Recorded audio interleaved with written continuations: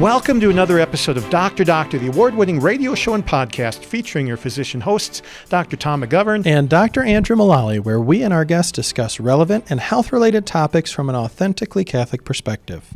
Dr. Doctor is brought to you in part by the generous underwriting of CMF Curo. Learn more at mycatholichealthcare.org. Live your Catholic faith in your healthcare with CMF Curo. Today, Andrew and I are going to interview a special guest that will be heard across the EWTN Global Catholic Radio Network. We're going to talk about demonic possession and somewhat distinguishing it from mental illness with exorcist and PhD psychologist, Father John Zada. Andrew, why are we covering this in 2022? This isn't a real thing, is it? Well, the main reason is because we're at this conference and he gave a talk today. And it was outstanding. And so I think this was more than coincidence that we were brought together, but the talk definitely spoke to me about something that I think a lot of people, I don't know if they would use the phrase demonic possession, but there are many people who I think who could be plagued with spiritual ailments, things of some nature or another, unconfessed sins, things that play on mental illness like OCD and anxiety. I know in my practice, mental health is such a common complaint of folks that I get to care for. If anything, it's becoming more common. And Father had a great talk identifying how that's related to the influence of the demonic, both in overt possession, but more commonly in obsessions and other things from demons. Right, things that we might not even realize are portals, which is a word that you're going to hear him use. So, Andrew, I understand you have a story of an experience that enters into the realm of our topic today. Tell us. Yeah, I saw the title on the talk, the plenary talk today, and I said, ooh, I really am excited for that one. There was a time when I was in college, and basically I went to a Catholic college, and I was walking by the chapel, heard a whole bunch of commotion, went inside, and there was a person, a student, I'm not even sure a student or maybe another person who was more or less having seizure-like activity. It wasn't clear seizure-like activity, but flailing, knocking over things, foaming at the mouth. Wow. And shouting. In the church? In the chapel, yeah. And the chapel was kind of empty. It was just a kind of a side chapel, so to speak. But it's causing such a ruckus, and we're like, hey, are you okay? You know, try and somewhat go get help and hold him down and this and that, but broke a couple chairs, and it was very weird. And of course, we were talking to the chaplain who ultimately was around and got involved when the patient was taken by EMS to the hospital. We're like, okay, is that just creepy that happened in the chapel? It wasn't a normal seizure. I even, as a college student, could identify that. And the thing that the priest told us very wisely was that, you know, you first look at the things that are common and you try and work through the medical aspects of stuff before you point to a supernatural cause. That being said, it was awfully odd to me, and the priest even admitted, he's like, yeah, it's going to take a while to figure out exactly what's going on, make sure the patient, from a health standpoint, is not under the influence of drugs and whatnot. But it was shaking for myself and other people involved, and an item of conversation for a long time. And so I'm really intrigued. I've never spoken to a real exorcist that I know of. That's a good point. I don't know that I have either. I'm intrigued to kind of get the backstory, and especially as it relates to my work in primary care, when I'm caring for somebody with mental illness, how should I think about this? Are there things that would give me clues that I should be looking at a spiritual aspect or trying to get a priest involved as well? I can imagine it's scary to us because we're not used to seeing physical manifestations of the supernatural in our lives, are we? No, it's creepy. And I mean, so much of kind of the popular Halloween and how many horror films, I'm not a horror film person, so I'm not up on that, so to speak, but there's a huge intrigue there. And I know for myself, I'm a cradle Catholic. My strategy has been to just try and avoid a little bit items that could bring out any of that. I'm not interested in that. I know it's real. I don't want it in my life. I've talked to other folks, especially from third world countries, who have had much closer encounters than I have with things of the demonic. So I'm intrigued to see how it fits into our modern life and healthcare for people with mental illness. Yeah, I wonder if there are ways we're not even aware of that are part of some, maybe not mainstream, but common in certain sectors of society, and they just think it's a game.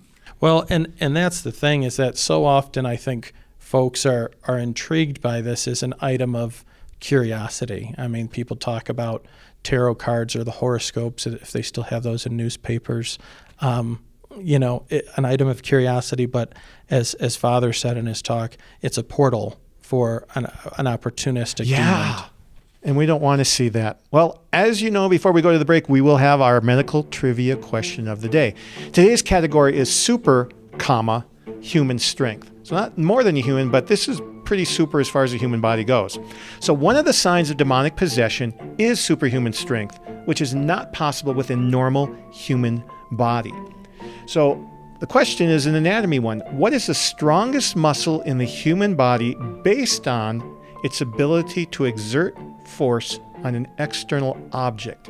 And this force in a normal human being measures 200 pounds per square inch. The Guinness Book of World Record, almost 5 times that, 975 pounds per square inch. You may not know the name of the muscle, but you might know what it does. We'll be back with the answer at the end of the show. But after this break, we're going to have Father John Zeta, demonic possession or mental illness, here on Dr. Doctor. And we're back with our special guest today, Father John Zeta. We just heard him speak, Andrew and I, here in Denver from where we're recording at the annual conference of the Catholic Medical Association. And he just wowed the plenary session that closed the morning with the topic of demonic possession, or is it mental illness? And that's what we're going to talk about today. So Father Zeta, among many other accomplishments, has a BS, MS, and PhD in psychology, as well as being an exorcist for the Diocese of Harrisburg since 2011. Father Zeta, welcome to Dr. Doctor. Thank you. My joy to be here. This morning, you said something that got my attention. And in fact, we just did it again before we started the interview, and that is, you said there's an incredible importance to the prayer of St. Michael the Archangel. Why is that? Well, stop and think about this for a second. There are 9 choirs of angels, right? Yes. Lucifer was the highest of all of the angelic choirs. Yes. The highest of the seraphim, all right? Now, you go down the choirs from the seraphim, you get down to the bottom, you have the angels, which are the archangels. Just above them the bottom are guardian angels, and just above them are the archangels. Yes. Stop and think about the battle. It was an archangel from group number 8 yes, that overcomes Lucifer, the highest, from group number 1. Yes. You talk about true humility. I mean, being cast down by somebody who is so below you in the hierarchy. So, St. Michael has some very, very powerful power by God, of course, and the name Michael itself means who is like unto God. So, yes. Michael is, our great battle warrior, the chief of God's armies, and helps us in this great spiritual warfare that we're involved in. And you said that's important when battling demonic influences. Absolutely. Yeah. So I guess kind of to start things off, tell us a little bit about your work as an exorcist. In the past, I was under the impression that it was a top secret. Who is the exorcist of a diocese? You didn't want to be known, but that's something we mentioned on air, and you've mentioned it. What changed there? The demonic has come out into the open. All right, that's what I said in the talk this morning. There's no longer this secret, hidden, occult stuff anymore. It's right there out in the open. And so if people are in trouble, they need to know where to turn, where to get the help that they need. So it's a battle. It's a spiritual warfare all across the board, cosmic warfare. And so we need to come out into the open, not only to teach people about what's going on, but to help them and give them the resources that they need in this tremendous cosmic spiritual battle that's taking place. And tell us a little bit about what it looks like in the life of an exorcist. You had mentioned kind of an intake process. I think of my clinic. Do you have outpatient appointment slots, or you have to go places on call? What does that look like? All of the above, actually, yes. Now, okay, there's a couple of things to keep in mind. First of all, actual demonic possession, full possession, is still a relatively rare occurrence. I say relatively because it has become much more common. For example, The priest who had been the exorcist before me for many years, I asked him once, have you ever had an actual case of demonic possession? He said no. In the 11 years that I have been the exorcist, I've had at least 6. Right, those are 6 individuals that are possessed. All right, so but you may have many sessions with a single individual. All right, it may go for years, as I mentioned this morning. Yes. So that's part of the problem. So first of all, actual possession is relatively rare, but there are many other levels of demonic influence. All right. The most common, of course, is the influence of temptation. We're all under that, all right? We all receive temptations constantly. But then there can be other sorts of things, such as obsessions or oppressions, all right, where demons will actually attack a person, mentally, physically, sometimes, spiritually. There are demonic attacks that occur, all right? And then you have these infestations, where you have demons will be in a place, okay? A haunted house, for example. Haunted houses is an interesting phenomenon. They could either be lost souls from purgatory, or they could be demons, right? So part of the question is, how do you determine which is which? And there are some ways, all right? There are some ways to do it. For example, demons will engage in all kinds of conversations. If a person sees a spirit, a figure, whatever, you can look at the figure. If it's a full-bodied figure that doesn't really say anything, it's probably a lost soul, right? But if you see a partial figure or a shadow or something like that, and they're talking and saying all kinds of things to you, then that's a demon. Right? So there are different ways in which you can discern these things. So God doesn't let demons take human form? That's an interesting question. They can't take the fullness of human form, all right, because they're not human, all right.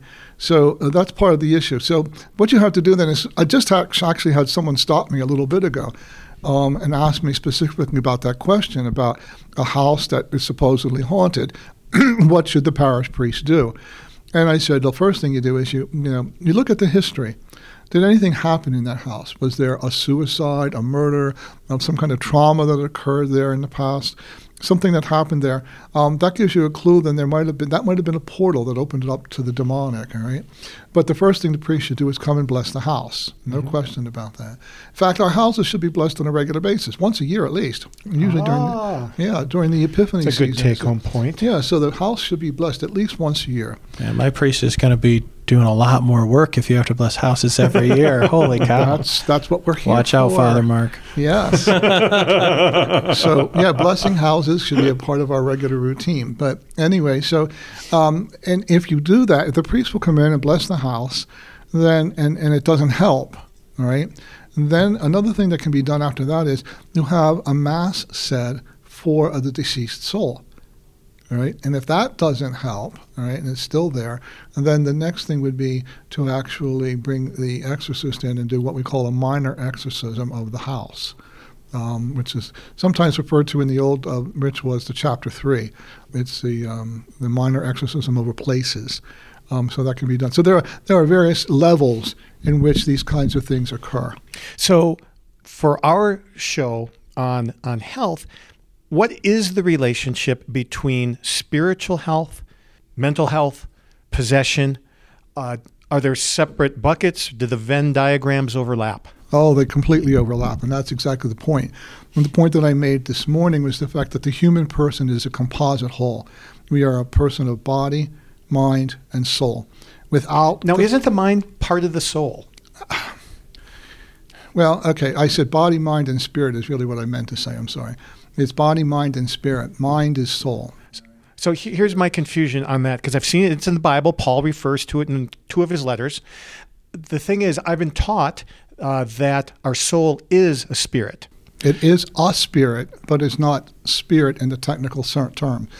In the writings of St. Teresa of Avila, Teresa of Jesus, she describes a mystical experience in which the Lord showed her that the soul, the spirit, was distinct from the soul. She said she didn't understand it. Good company. She only knew it to be true. Okay? So the soul and the spirit, this is the way I like to put it. So the life principle of the body is the soul. Mm-hmm. The life principle of the soul is the spirit. So all living things have souls. Correct. All right? Even But not plants. all living things with souls have spirit. Mm-hmm. It's the spirit in the human person that allows the soul to be immortal, which is the difference between animals, plants, and human beings. Yet the soul and spirit have no parts. Well, in the physical sense, that's correct. Right. So they're all integrated into one in a sense.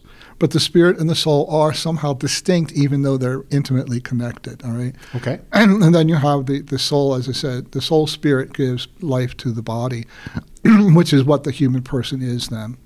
So this is where the distinctions come in there. So you can have a person who has genuine spiritual, maledictions, but it's going to certainly have effects on their mental state and on their physical state. So let's take that one. So how does demonic influence lead to mental illness?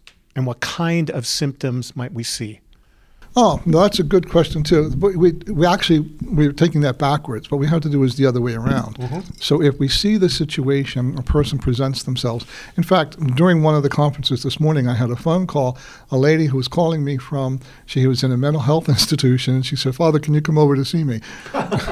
I said, well, not exactly. I mean, you're in Harrisburg and I'm in Denver, so it's not exactly, but we'll see what happens next week. But so what happens is you get a person who comes in with presenting symptomology.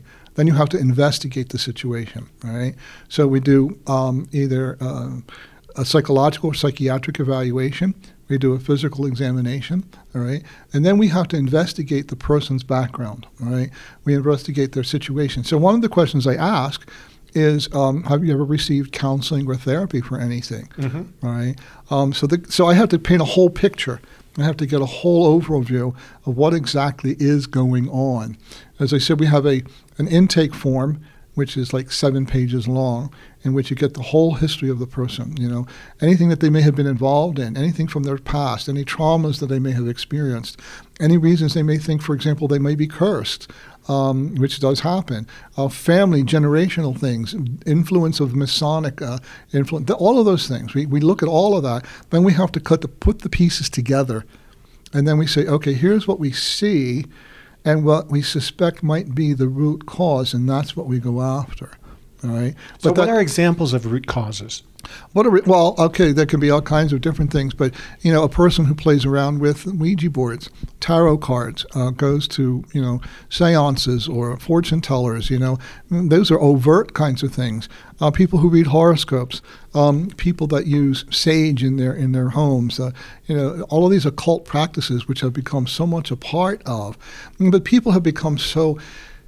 Because this is what I think is really at the root of it, especially with post-COVID, but even before that, there's a tremendous uncertainty. There's a tremendous fear among people today. Without faith, there's no stability. And people are struggling and looking for some kind of, even keel for their lives. And if they don't have God to turn to, they're going to turn someplace else. And that's what they do. So that's why they'll read tarot cards or go to Ouija boards or all those other kinds of things, because they're looking for answers. They're looking for a black and white, something that they can hold on to. All right. And if they're not finding it in the church, if they're not finding it, in God and in their prayer life, their spiritual life, then they're going to go elsewhere. And they do. And they fall into all kinds of things. More and more and more, we encounter situations of people who, for example, have never been baptized. All right. Well, you have no tools to work with. Right. There's nothing there. And so, as I said, the important thing is to realize the fact that this entire ministry, we call it exorcism, but it's also deliverance ministry, basically is a conversion process. It's a process of leading people to God, but it's through a healing process. And it's a healing that has to take place on all 3 levels, all right? Physical, mental, and spiritual, all right? You don't take one without the other. So in other words, when you're working with somebody, maybe for deliverance, something short of exorcism, are they also working with somebody who does counseling or psychiatry? And oftentimes that happens. I do an awful lot of consultation A person may be seeing a psychiatrist, and I say, okay, when you see your psychiatrist the next time, sign a release form, allow them to consult with me. They'll call me on the phone. We'll discuss the case back and forth. All right. So that happens very frequently. Yes. Man, and Father, I guess maybe a more foundational thing that's occurred to me through our talk is maybe helping us identify what powers the demons actually have. Because you had mentioned in your talk this morning about, for example, the seal of confession, that what is revealed in confession the demons are not privy to, they can't use. But then at the same time, really everyone finds themselves subject to certain temptations at different times. Can people fall into levels of possession, or is it more like mortal sin where it has to be an act of the will? How should we, I think there's probably listeners who are, am I possessed? Could I fall into this on accident? That type of thing. Well, the first thing I would say is if a person says, am I possessed? The chances are they're probably not. All right. True possession is the kind of thing where the demon takes over, and to a very large extent, the person becomes unaware of what is happening during the time of possession. They may have these times of blackouts where they don't remember certain special times. Like in the Chosen TV series with Mary Magdalene. What can I say? That's just what happens. That's what happens. And it's an interesting thing. You remember the movie The Exorcist, which of course was actually based on a true story. And is that a pretty true to life except for the head spinning? Actually, yes, it is. The man who did the movie, I forget his name right now, he actually went to see Father Gabriel Amorth, the famous Roman exorcist, and asked him if he could actually film an actual exorcist, a real exorcism. First of all, he asked Father Gabriel what he thought of the movie. Father Gabriel's reaction was he thought it was pretty good. He said some of the special William Peter Blatty? No, he was the one who wrote the book. But anyway, Father Amorth said he thought some of the special effects were a little over the top. But other than that, it was pretty accurate, all right? There was something in there that really caught the essence of the situation. But so those are the kinds of things where an actual exorcism is relatively rare, but there's different levels. For example, this is going to sound a little bit frightening, but it's really true. There can be what we call partial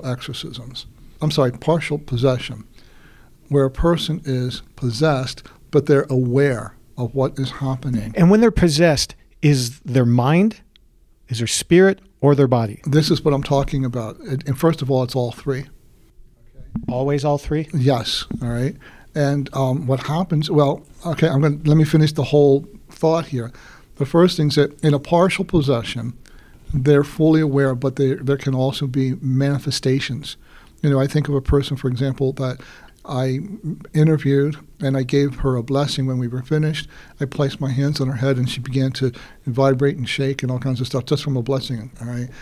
So there's a physical manifestation, and she's aware that it's happening, but she can't control it, all right? So that's partial possession. Then there is full possession, in which a demon will take over a person, and then in a certain sense the person will black out, and they're not aware of what they have done or what's going on during the time that the demon manifests itself. All right.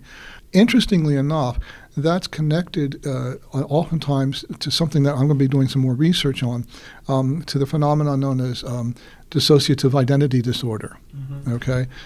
We're going to be actually doing some research specifically on that topic. Because that is not demonic. Is that correct? Or is it? No, in itself it's not. But you see, the point is that DID is oftentimes caused by trauma that the individual suffered many years ago, all right, in which, as a defense mechanism, they've kind of split off aspects of their personality in order to be able to find some kind of normalcy, so to speak. But in fact, when the demons do take possession, it's very similar in terms of its symptomology. So the question is, okay, is it DID or is it possession, right? And there are ways, of course, that the church has of knowing those things. I'll come back to that in a section. The third element is there is a thing called perfect possession. And this is the one that's frightening, that most people don't know an awful lot about. Perfect possession is a situation in which an individual has freely chosen to give themselves totally to Satan. We know of cases, for example, and I'm talking about one case right now that I'm involved with, where a priest had already given himself, he was a secret Satanist, Catholic priest who was a secret Satanist, all right, gave himself totally over to Satan, all right. So Satan has possessed the person totally, but the person has chosen that freely. Okay, it's not like they did something. They made a conscious choice to give themselves. That's perfect possession. Those people you wouldn't even know because they don't manifest in the way that other possessions occur. So, and unfortunately, the kinds of people who do that sort of thing are the people we would call positions of power. Yes. They're going to be doctors, lawyers, police officers, judges. Those are the kind of, and those are the ones who are in control in society that are making the decisions that are sending everything to ruin. So that's a real thing. And it is, I guess there's so many questions to ask. One more right before our break. Can someone fall into possession without their knowledge? Do I have to worry about this? Take your break. We'll come back to that. Oh, very good. We'll be back here on Dr. Doctor with a toughie of a question, I guess, here on Dr. Doctor. And we are back today on Dr. Doctor with Father Zeta, who is an exorcist and explaining to us things that you didn't know about exorcism and demonic possession, but especially as they relate to mental illness. Father, what do you look for? Are there signs that make you think a person is possessed? What the church has actually given us as far as the investigation into a case. There are 4 signs that the church does. It's right in the ritual that you can look for, all right? So of these 4 signs, one would be the person has a knowledge of languages that they've never known or been exposed to, right? Which I've encountered a few times. A second one is superhuman strength, or physical abilities beyond their normal capabilities. All right, is a second one. A third one is the knowledge of events or things that they should not have any knowledge of, that they should not know, but somehow they're aware of what those particular things are. And then a fourth one is an aversion to sacred objects. All right, and that's a very important one. Sometimes, some priests will play games in a sense. Like they'll sprinkle a person supposedly with holy water, but it's just tap water. And if the person reacts to that... Oh, I love it. Okay. If a person reacts to that, then you know that it's fake, okay? I do the same thing when I'm numbing patients, ask them if they can feel it, and I'm doing this with a needle but not touching them. And if they say they can feel it, Exactly. Well, let me give you a good one, though. I was interviewing a woman one time. I told her I would meet her in the church. The only time she could come to the church was when I told her she had to be in the church. So I had a number of my team members with me, okay? And I was sitting in the pew. She was in the pew behind me. 2 of my team members were in the pew behind her, 2 women. One of them had just a bag. It wasn't a purse, but just a kind of bag that sometimes women would carry, in which she had a first-class relic. Mm-hmm. And during my discussion with this individual, the woman behind her just kind of gently leaned forward and placed this bag against the back of the pew on which the person was sitting. The woman screamed, jumped up in the air, flew out into the aisle, and said, "What was that? What did you do? What did you just do to me?" Wow. She had no idea of what was going on, and yet she felt the impact of that first-class relic against her back, even though she didn't even know it was there. So those are some of the things that you can do sometimes in order to test whether or not the person is faking it, imagining it, or if there's actually a demonic presence involved. If someone is possessed in one of these various levels, what are the treatments that you prescribe or do? Okay, the first thing, as I said, is we have to find out what was the cause. What was the doorway, the portal that gave the demon entrance? All right, that's very, very important because you have to close that portal, whatever it was. So sometimes the person has to renounce whatever that was that they were involved in. For example, involvement in the Masonic orders. A person there's an actual ritual for renunciation of the Masonic connections. Oh, there's a whole ritual for that. So you find out what the root cause is, and you attack that. If it's just a case where a person is just overly possessed, the church has her ritual for a formal exorcism, but a formal exorcism has to be given permission by the bishop. So if I have a case that I reach the point where Yes, I'm pretty convinced that there's an actual case of possession. But I write a formal letter to the bishop and ask him to grant me permission for this exorcism, and then he does. Sometimes I have another case right now, for example, where because of the sensitivity of the case, the bishop and I have discussed it, and he's given me verbal permission to do the exorcism, but there's no record of it.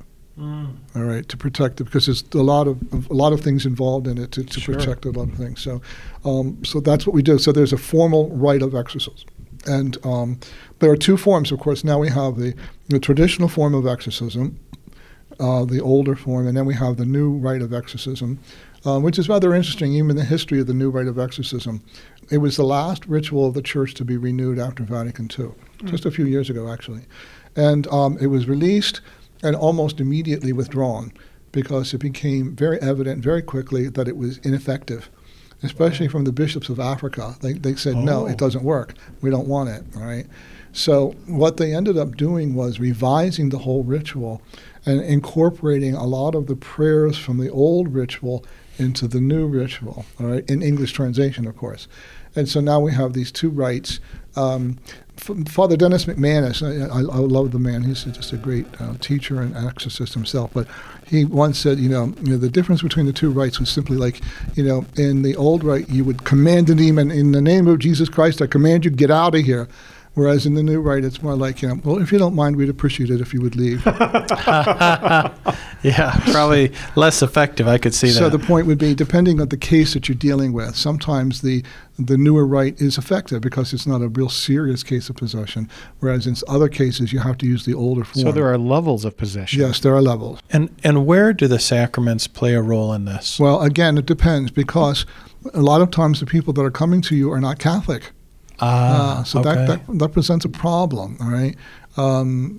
And more, because the ministers of the churches, they don't do that stuff, So then we try to deal them back into their own communities, their own parishes, their own churches.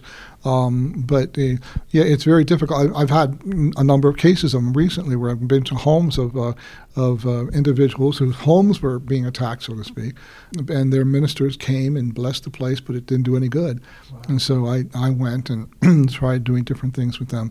But there's always that root cause. So in this one particular case, we realized that there was an awful lot of trauma from this woman's background, and there was she was not forgiving those who had done bad things to her, and that was what was allowing the demon to get in there. That's a pretty small opening.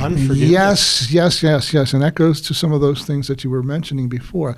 Can a person fall into possession or at least demonic attack?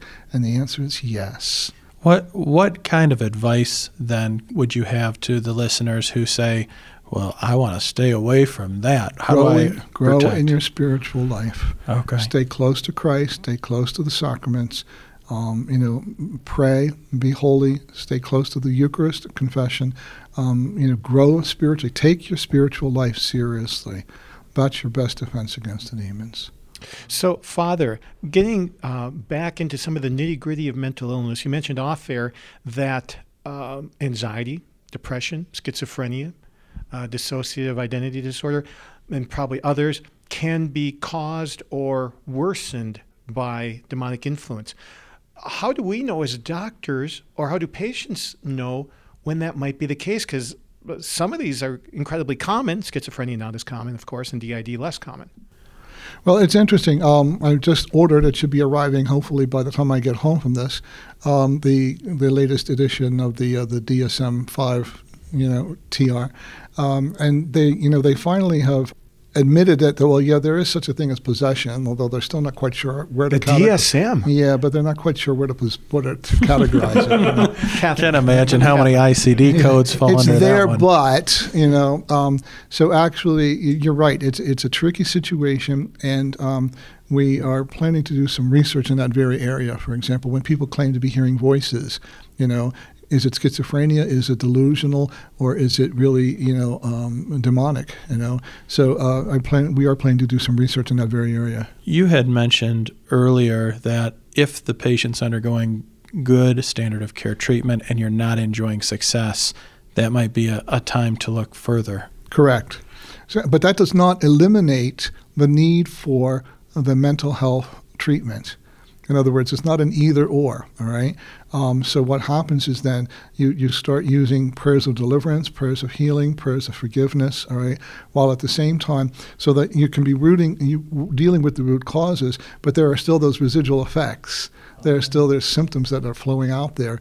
And so that's why the other aspect of the mental health counseling, whatever, is also important. In other words, they go together. It's not one or the other. It's both. And what would be a good strategy for physicians? You're dealing with folks of all sorts of beliefs and whatnot, to introduce this idea, especially if you're not enjoying treatment success. How can we broach that? Well, first of all, you have to be able to trust your own instincts. All right. In other words, there has to be a certain sensitivity on the part of the physician that there may be something more going on here than just a physical illness. The second thing then becomes, don't be afraid to consult, whether it be your parish priest or the diocesan exorcist or even the bishop, about what you're experiencing here.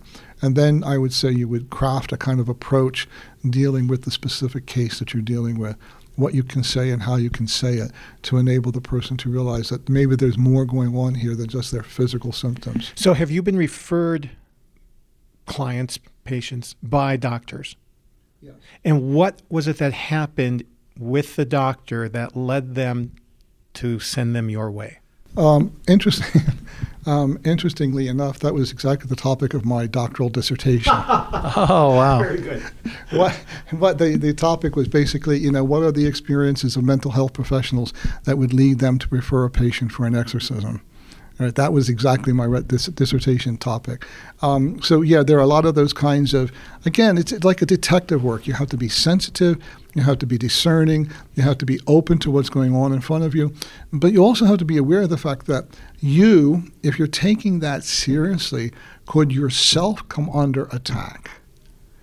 And if that happens, that's a pretty good sign that there really is something demonic going on there. So what kind of attack would the doctors experience? It could be all kinds of things, anxiety, fear, tension, thoughts that go through your minds. A couple of people have stopped me today and said, I suddenly had this thought out of nowhere that, how could you possibly believe in the Immaculate Conception? He said, and that went on for a whole day. And he said, where was this coming from? That's the kind of thing that happens sometimes, things that just come out of the blue or seemingly out of the blue, but are actually demonic responses to something maybe that you're trying to do yourself, either for your patient. Well, and I guess a thought that occurs to me is that, I'd almost rather not talk about some of this stuff. You had mentioned the movie The Exorcist, and there's books on exorcism and whatnot. I mean, there's an intrigue there, but is it more prudent to just totally stay away and not think about it unless we subject ourselves to attack? In other words, focus on being possessed by the Holy Spirit. Well, there you go. But the other thing is, and you're also denying a certain element of reality. Sure. Which we can't do anymore because the demonic, as I said, is out in the open. It's all around us. It's influencing church, state, everything all the way down the line. So we have to be. What advice would you have to people who have an interest there? Is it okay to proceed with trying to learn about some of that? Are there good resources that we could recommend? Never do it on your own. Always do it under the guidance of a priest or an exorcist or somebody who can kind of, keep an eye on that. In other words, it helps to have a spiritual director. Okay, have a spiritual director that you can sit down with on a regular basis, talk to, get guidance from, and let him, or her, women's spiritual directors, guide you in where you're going with some of those things. Because sometimes a person's going to say, no, I think you're going a little bit too far on this. I actually just did that last week with somebody. But in other cases say, maybe you should look into this a little bit more. So don't ever try to do it on your own. Have some guidance and direction in it. Yeah. That's really good. One other question, kind of unrelated, but during your talk today, you mentioned something called speak boxes. Oh, yes, which thank you. I had never heard of. I'm thinking of folks who are listeners who might have children. Tell us about that and other things that we should think about. Well, I don't know if you noticed, but we had 600 people in there. Yes. And I asked how many had heard of speak boxes, and I didn't see one hand go up. Even the medical students. Me neither. I've never heard of them. All right. Speak boxes are devices that are apparently something like a cell phone, but you don't call a number or anything like that. It's not like it's some kind of a gimmick. But it's supposedly wired in such a way in certain frequencies. And demons love electronics, by the way. They play all kinds of games with electronics. But anyway, it was supposedly enables a person to speak with the dead. All right. So sometimes people get depressed, discouraged. Where's my husband? Where's my son? Where's my, whatever? Are they okay? Are they at peace? Blah, blah, blah. And so they get one of these devices and they contact the dead and have a conversation with them and don't even realize the fact that they were actually talking to a demon, because God does not allow the souls of the deceased to engage in conversations with the living. Wow. So, those are portals. And I've had 3 cases now of individuals who have used speak boxes, and in every single case, they experienced attack afterwards. So, Father, to me, from the outside, it seems like, those who practice, Wiccan religion and their special prayers and formulas, it seems like almost the prayers of, releasing somebody from possession almost sound like some magic formula. How are they not? Because they're backed by faith. But you said that one new rite wasn't effective, but that was still backed by faith. So what's the difference there?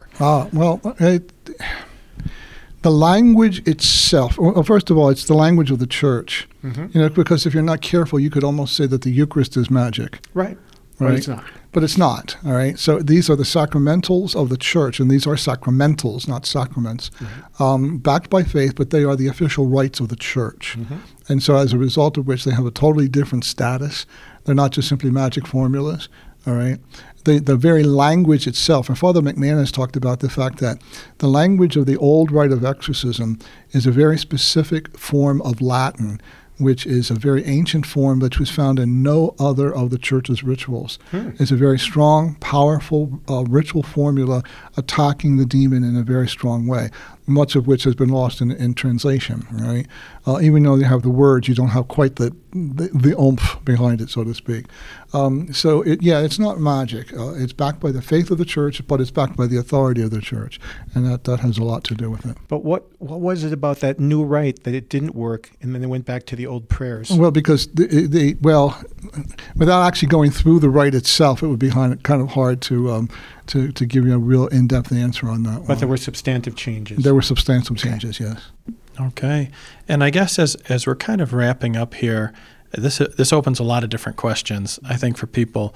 What would be a resource we could point them to if they wanted to learn more, if they have more questions relating to this, especially as it relates to mental illness, because so many people suffer from mental illness?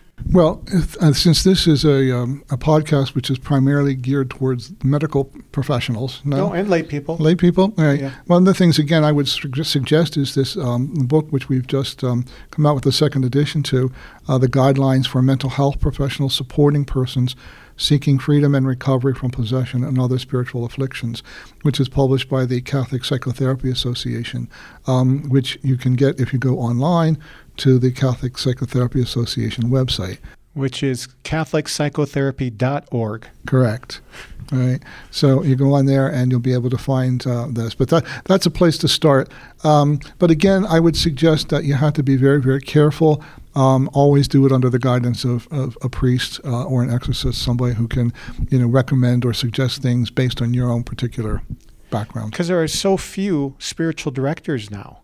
How do we overcome that? Well, for example, in my diocese, they have actually run a program which is trains lay people to be spiritual directors. Beautiful. Okay, and one of the individuals who is one of those is one of my directees. So I directed him all through the program, and he still comes to me for spiritual direction, even though he has 3 or 4 clients of his own for spiritual direction. So I think that's what we need to do.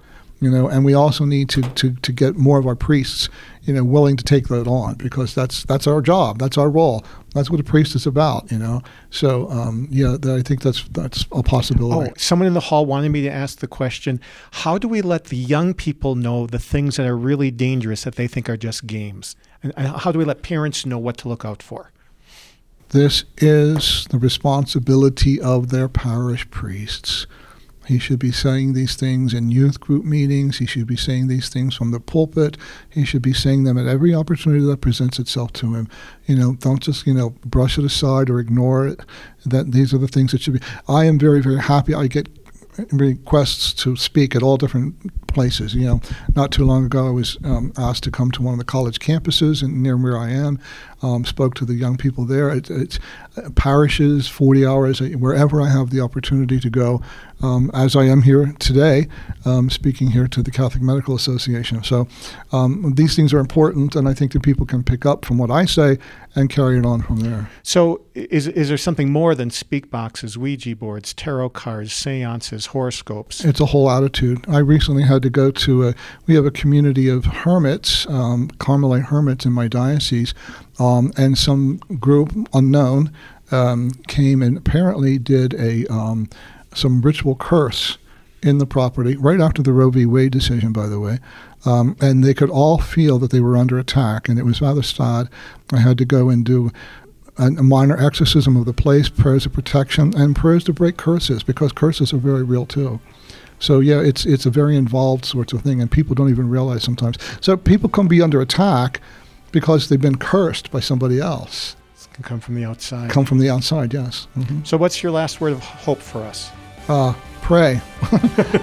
That's the key. Pray and depend upon the grace of God, because that's what we need. Father John Zeta, thank you so much for being with us on Dr. Doctor. My joy. Thank you. God bless you.